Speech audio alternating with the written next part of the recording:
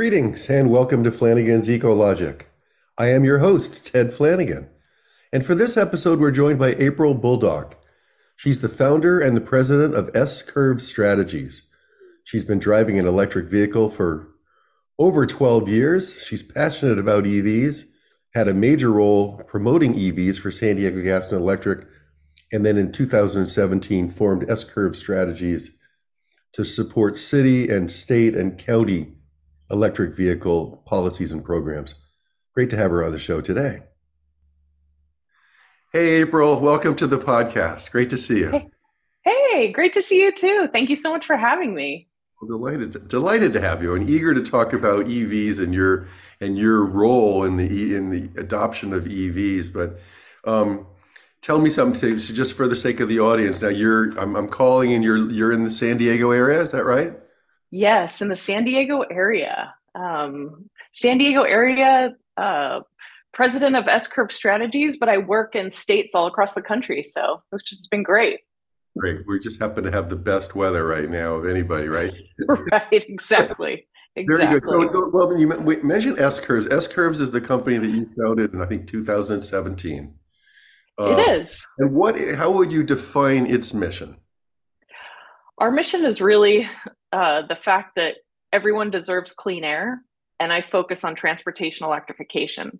So whether that's for states, counties, electric utilities, there is just so much investment across the US being placed in transportation electrification. And so, now I think is the best time to actually be in this industry. Because when I first got in, people were saying, you're nuts just to focus all your energy on transportation electrification. But man, there is plenty of work to go around. It sure is. It's just booming. It's the most Yeah. incredible boom I've ever seen. But now, for example, what were you working on this morning? Which project were you working on? Let's see. So this morning, I was actually developing a municipal transportation electrification guide for a utility, so that a utility that has a huge territory, they're getting a lot of questions from the cities the cities are saying, well, how do we electrify our fleets? How do we implement, streamline permitting for EV charging stations? How do we support EV adoption to help meet our state's policy goals? And so they thought, let's put together this guide, and then they'll be, step by step how that they can do all these things, and we'll help to simplify it for them. Boy, that's fantastic. And there's got to be every Yeah, electric utility in the country has to be looking at this wave, the wave of EV, well, infrastructure and the electric vehicles, and just going, we need to get ahead of this. I would imagine everybody's got to get ahead of that. So you have utility clients, and we're going to talk about your career at San Diego Gas and Electric, or your time there. And then it sounds like you have city and county clients and states also. So exactly. Yeah. Yeah. So from a state perspective, the departments of transportation. So a perfect example was working with the Colorado Department of Transportation, and they wanted to look at, how are we electrifying those transportation networks like Uber and Lyft? How are we helping to support them? How are we helping to support like rental car agencies? How are we helping to support other fleets like medium and heavy duty fleets? What are some of the things that we need to be doing as a state around that? And then interestingly enough, New Hampshire, for example, their economic development department, they wanted to implement, they said, well, we're kind of a drive-through state when it comes to electric vehicles. And we have amazing ski resorts. So how closely should we be spacing public charging when you're going to a ski resort? Interestingly enough, you want to put it closer together as you're going up the mountain. You can go farther apart as you're coming down the mountain. So all of these types of strategic ways that you have to think about transportation electrification, and whether that's just passenger vehicles or going to use the ski resort, to medium duty trucks that are making deliveries, things like that. So And then do you ever work for advocacy groups that are trying to influence policy, or is that Yeah, I actually was president of the Electric Vehicle Association until a couple of years ago, and we have about 100 chapters, and working with in each of those chapters that are in cities all across the country, and they're being asked like, how can you help us grow the adoption of electric vehicles? What types of policies do we have in place? So around that whole advocacy space, everybody says exactly. call April because Yeah, her head is full of best practices that she can yeah, modify and bring to your community or yeah your city or state. yeah, Great. I remember yeah, talking to you. I remember talking, meeting you. I think it was about 8 months ago. Meeting you and yeah. talking to you and thinking, you've got the coolest job. Uh, I do. I do. I love it. I love it. it sounds like it. Okay, so let's go all the way back in your life. Born and raised in the San Diego area. Actually, born in New York, but raised in San Diego. My dad was in the Air Force. We moved to Germany, but then back to San Diego. So, Really, San Diego is home for you. And exactly. I get the strong impression that you're not going anywhere Well, anytime. and Travel it's for so, work and fun probably, but no, not for life. yeah. And I said, gosh, my parents said, where do you want to go to college? I said, UC San Diego. So I did. Yeah. You did that, and you studied. Yeah. You got a Bachelor of Arts. It was pretty far, or was it I more? did in communication. Yeah, so I spent kind of the first decade of my career in public relations and communications and media relations. So that was fantastic, and really prepared me, I guess, for my next step in my career, which was working for a utility and doing their media relations. So working for their parent company, Sempra Energy, and then also San Diego Gas and Electric. And I don't think anyone, when you're starting out says, I want to go and work for a utility. But it was actually really awesome. So, I mean, so many innovative things happen in the utility and what you're doing and how many people you're supporting with your electric grid. I mean, it's fascinating. It is fascinating. Well, I started my career at the New York Power Authority and had the same Oh, wow, there you go.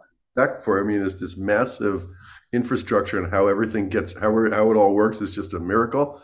But yeah, the level of support and the opportunities are great. But I want to go back when you were a kid. Did you? There probably were no EVs, right? No, There were no even hybrids, right? Where not, yeah, I know when I was a kid, we were critiquing the fact that we all had, these huge gas guzzlers, right, the Japanese, well, Volkswagen was pretty efficient. Then the Japanese came out with some of those early Datsuns that I remember right. people were very excited about because and Toyota with the fuel efficiency. But was there any indication when you were a kid that you were going to have this kind of a career, or what did you think you were going to be? Oh, I thought I was going to be one of two things: a Mountie, which was basically a police officer on horseback, or I was going to be an anchor, a television, a journalist, a television anchor. So, one of the two. So And here I am. at what point then you're working for Sempro or San Diego Gas and Electric, you're in corporate communications, and then at what point did your career shift, no pun intended, but directly towards EVs? Yeah, so we on our media relations team, we're divided up into beats, and so we assist different departments within the utility. And one of my beats was innovation, smart grid, microgrid, smart meters, and electric vehicles. So I had all the cool technology, things. And then as we saw electric vehicles, this is really going to end up being something. We were talking about rolling out EV programs. The EV team came to me and said, "Would you join our team full time?" So I spent half of the, a little more than a decade that I was at the utility. I spent half that time on the electric vehicle team, so got to roll out some of the very first EV programs in the country, which is really exciting. We talk about those. What were some of the earliest programs you remember? Yeah, so the very first one was an electric vehicle rate, but it was the first time of use rate. So now time of use rates are pretty standard at utilities, but we tested the first time of use rate with our EV drivers because it was a small subset. And we tested them with different rates to see really what was their, how much would they withstand and how much would they shift their behavior depending on the price of these rates.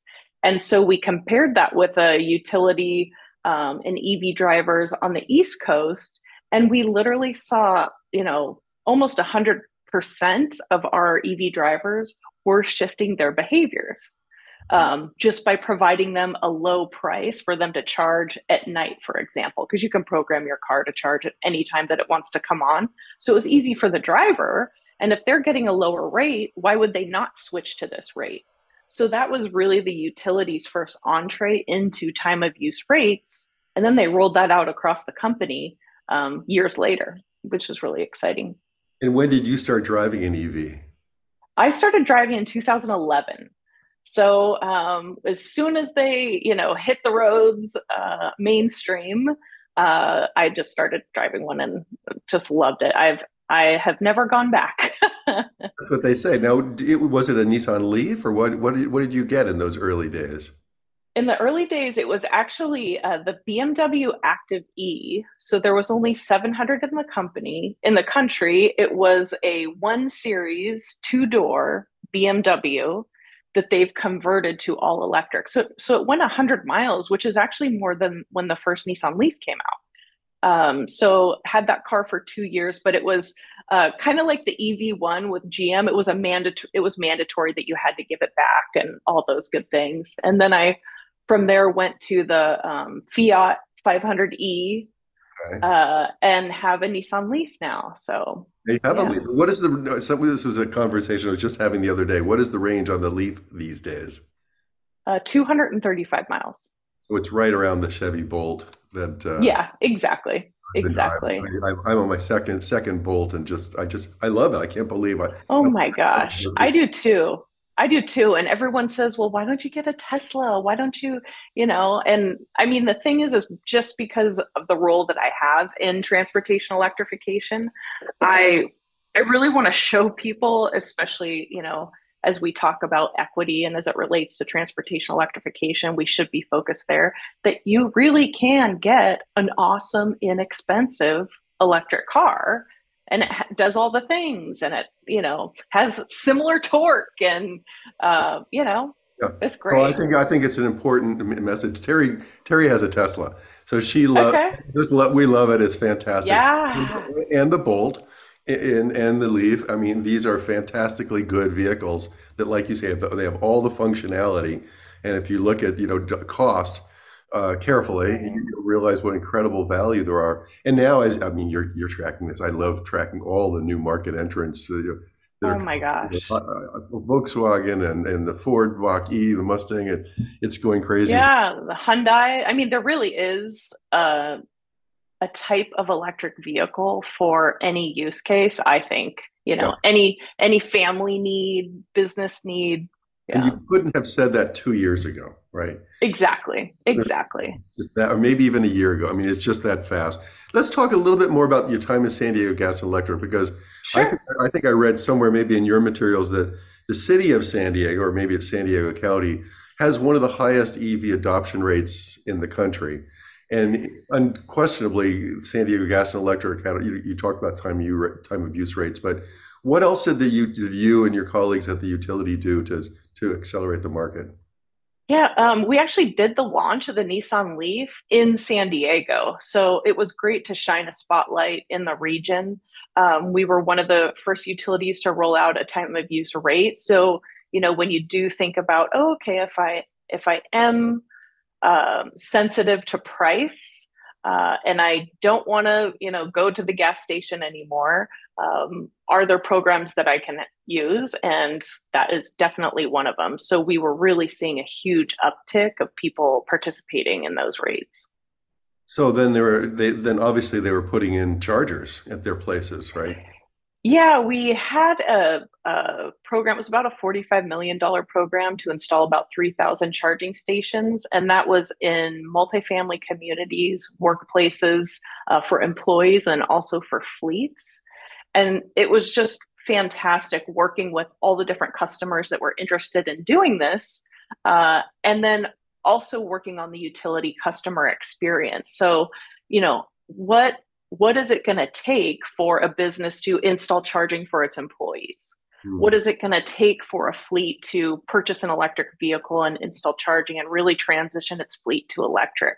What is it going to take for a multifamily, an apartment community to install charging stations there? And a lot of times when it comes to workplaces or, apartment communities, it's someone saying, "Hey, I'm getting an electric car. Where do I charge it? Yeah. Where do I plug in?" And so when you do start seeing charging stations around, I mean, most people do charge at home, but when you do start seeing charging stations around, especially in public, it does give you the confidence that you'll be able to get where you need to go and have enough fuel to get there. Do you think we're at that point yet, or we're still we're still getting there in terms of having I, sufficient I, charge? I think we're definitely getting there. I think we do have a long way to go. Currently where I live, it's in a bit of a public charging station desert in this my particular community.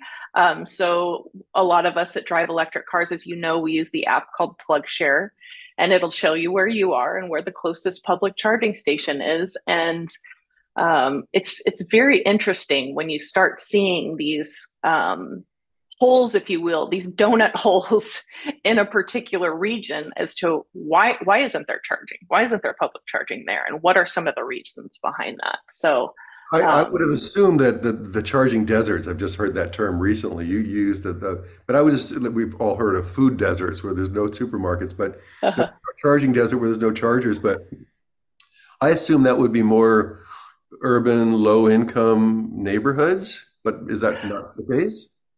yeah, I think it's also in more suburban communities. Your low income can be correct. We were seeing that, especially in the San Diego region. We were starting to see, in some of our low income communities or underserved communities, that was happening. And we did make a concerted effort to have charging installed there because, again, it's the same thing, whether you're in an underserved community or not. If you don't see chargers around, it's not top of mind. You're not going to adopt an electric vehicle because you're thinking, well, I don't have many places to charge it. So So part of the job then at San Diego Gas and Electric was figuring out where those holes were, right? exactly, and exactly. And every state is actually struggling with this now is, where can we get charging station installed quickly? We want to see our adoption rates improve significantly. And I also think what's fascinating is even for those states that don't have as strong a policies as like a California, there's many states in the Northeast that have strong policies. There's many states in the Northwest that have strong policies. Even if you're in a state that doesn't have a strong policy, the utilities are still thinking that through, or the counties are thinking that through, or the cities are thinking that through as to, electric vehicles are coming and are we prepared yet?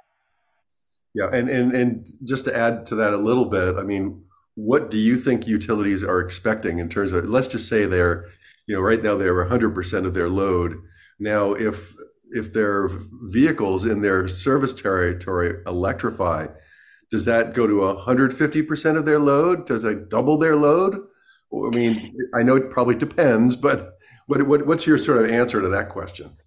Yeah, I mean, I think that is the key focus that many utilities are thinking about. And an answer to that really is something like a time of use rate. You want to incentivize drivers to charge or fleets to charge their electric vehicles during the times of day when there's the most capacity on the grid.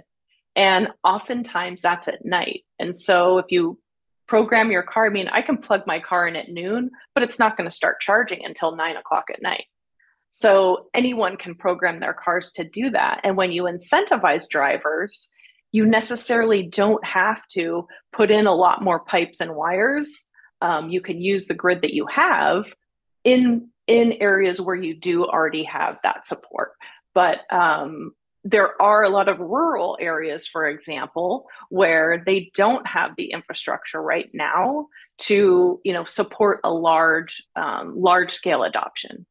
And so what do they do? I mean, some of those options now are, doing a time of use rate, but we also have microgrids, there's battery storage, there's all different types of things. And so I think the answer is it does need to be a holistic view. It's not just going to be one thing is not the answer. And so I think, renewable energy, that's going to be key, Yeah. especially in And you this area. quickly get, and I know that you've got a colleague who you work with at your company, S Curves, who's an engineer. You quickly get into electrical engineering and how Right. Exactly. actually Exactly. on the distribution grid. Let's talk a little bit about your transition. Oh, how long were you at San Diego Gas and Electric or Sempra About slash? 11 years. What prompted you to start your own thing in 2000? What is that? That's 6 years ago. Yeah. But what Yeah. was the motivation for that? I was getting so many calls from other utilities and saying, "Hey, April, we want to do exactly what you're doing. Will you teach us?" And I thought, hmm, by the, 15th, 16th, 17th, 20th, 25th call, it's like ding, ding, ding, ding, ding.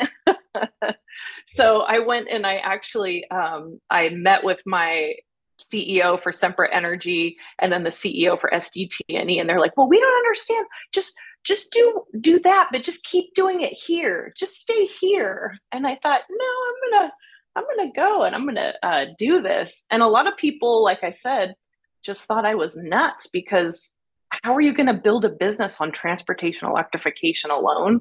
But they just didn't see, they weren't hearing the same things I was hearing. They weren't seeing the same things that I was seeing as far as potential market trends in this area. And then who would have thought that we'd, have the investments that we're having now? Yeah. Who was the first client when you started out? Let's see. Who was my first client? Probably the California Electric Transportation Coalition was one of them, helping them on with some of their policies because they had automakers and utilities as part of their membership. And so, how can we influence the state of California to adopt transportation electrification policies, stronger policies? Yeah. Yeah.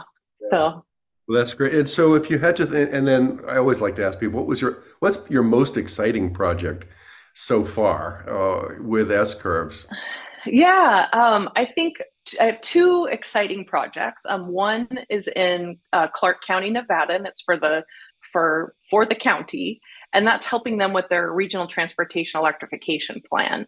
So over the last year, we've been gathering stakeholders, which includes all of their cities, all of their trade organizations like building organizations, single family homes, all the way to industrial, to commercial, to the resort community, to nonprofits, you name it, and developing a whole plan around transportation electrification. So, setting a baseline for where they're at now. How many electric vehicles do they have? How many charging stations do they have? And where does the state want them to be? Well, the state has a plan for net zero by 2050. So, if we do that, and we transition all of our transportations to net zero, how are we going to get there? What are the milestones going to need to be as we're working towards that? So that was really exciting. And then also working with their fleet of 2,400 vehicles, the county's fleet, to electrify as well. Yeah. So And that's one good one. it certainly sounds like you like facilitating because Yeah. you got to bring all these stakeholders. You got to keep everybody enthusiastic and yet you tough reaching consensus always with groups of people.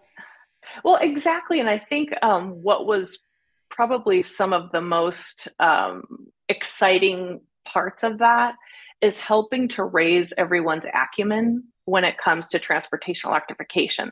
Because when you bring together such a diverse group of stakeholders, you can't expect everyone to know everything about transportation electrification. So we started from EV 101, charging 101. We got into, best practices around charging installations for multifamily communities, charging installations for public. Um, what are some of the business models around charging? How do what are some of the rates? How do those work? What is the utility doing to help the region? What are some of the best practices around building codes? So, all different types of areas to get into there. So it's really, again, you have the most fascinating job. I want to quickly ask you three questions that I've been that I Sure. do the EV electric or do the electric transportation advocates like yourself, do they ever speak to the building decarbonization people, or is that just sort of a because these two huge waves, right, of electrifying mobility, So true. electrifying buildings? I'm not saying good or bad that they do or don't speak. I'm curious whether they're really in separate camps. I think that it's in general, I think it's the same camp, me personally. But I think on the transportation side that it's such a niche that you do have specifically transportation electrification experts, but it does really all roll up too, because when you are installing charging infrastructure, you're installing it next to a building, right? And so it really is the same ecosystem. And transportation electrification, I mean, you know, in many states, transportation is the one that's producing the most emissions, greenhouse gas emissions, other types of emissions. For some regions, Clark County, for example, it's buildings that are producing the most emissions, and transportation is second. And so it's going to be beneficial to all of us to work hand in hand with that. And also when it comes to building codes. So, the building community doesn't like to talk about having codes implemented, but there are many cities, states, counties that are looking at building codes. So for new buildings, the requirement of EV charging. And so you can't get more linked when you are talking about building codes, especially for charging infrastructure. It's a good answer to an unfair question. No, I like the question because Okay, it's, you know, it's true. question Yeah. number two. This could be very quick. Is hydrogen just sort of a thing of the past in terms of for mobility? I it hasn't been such a huge focus in the mainstream. I think though when you look at it from an investment standpoint, is there's a lot of money being put in hydrogen, maybe not as much as transportation electrification, but there are use cases for hydrogen, especially when you're talking about long haul vehicles, where that could be more beneficial.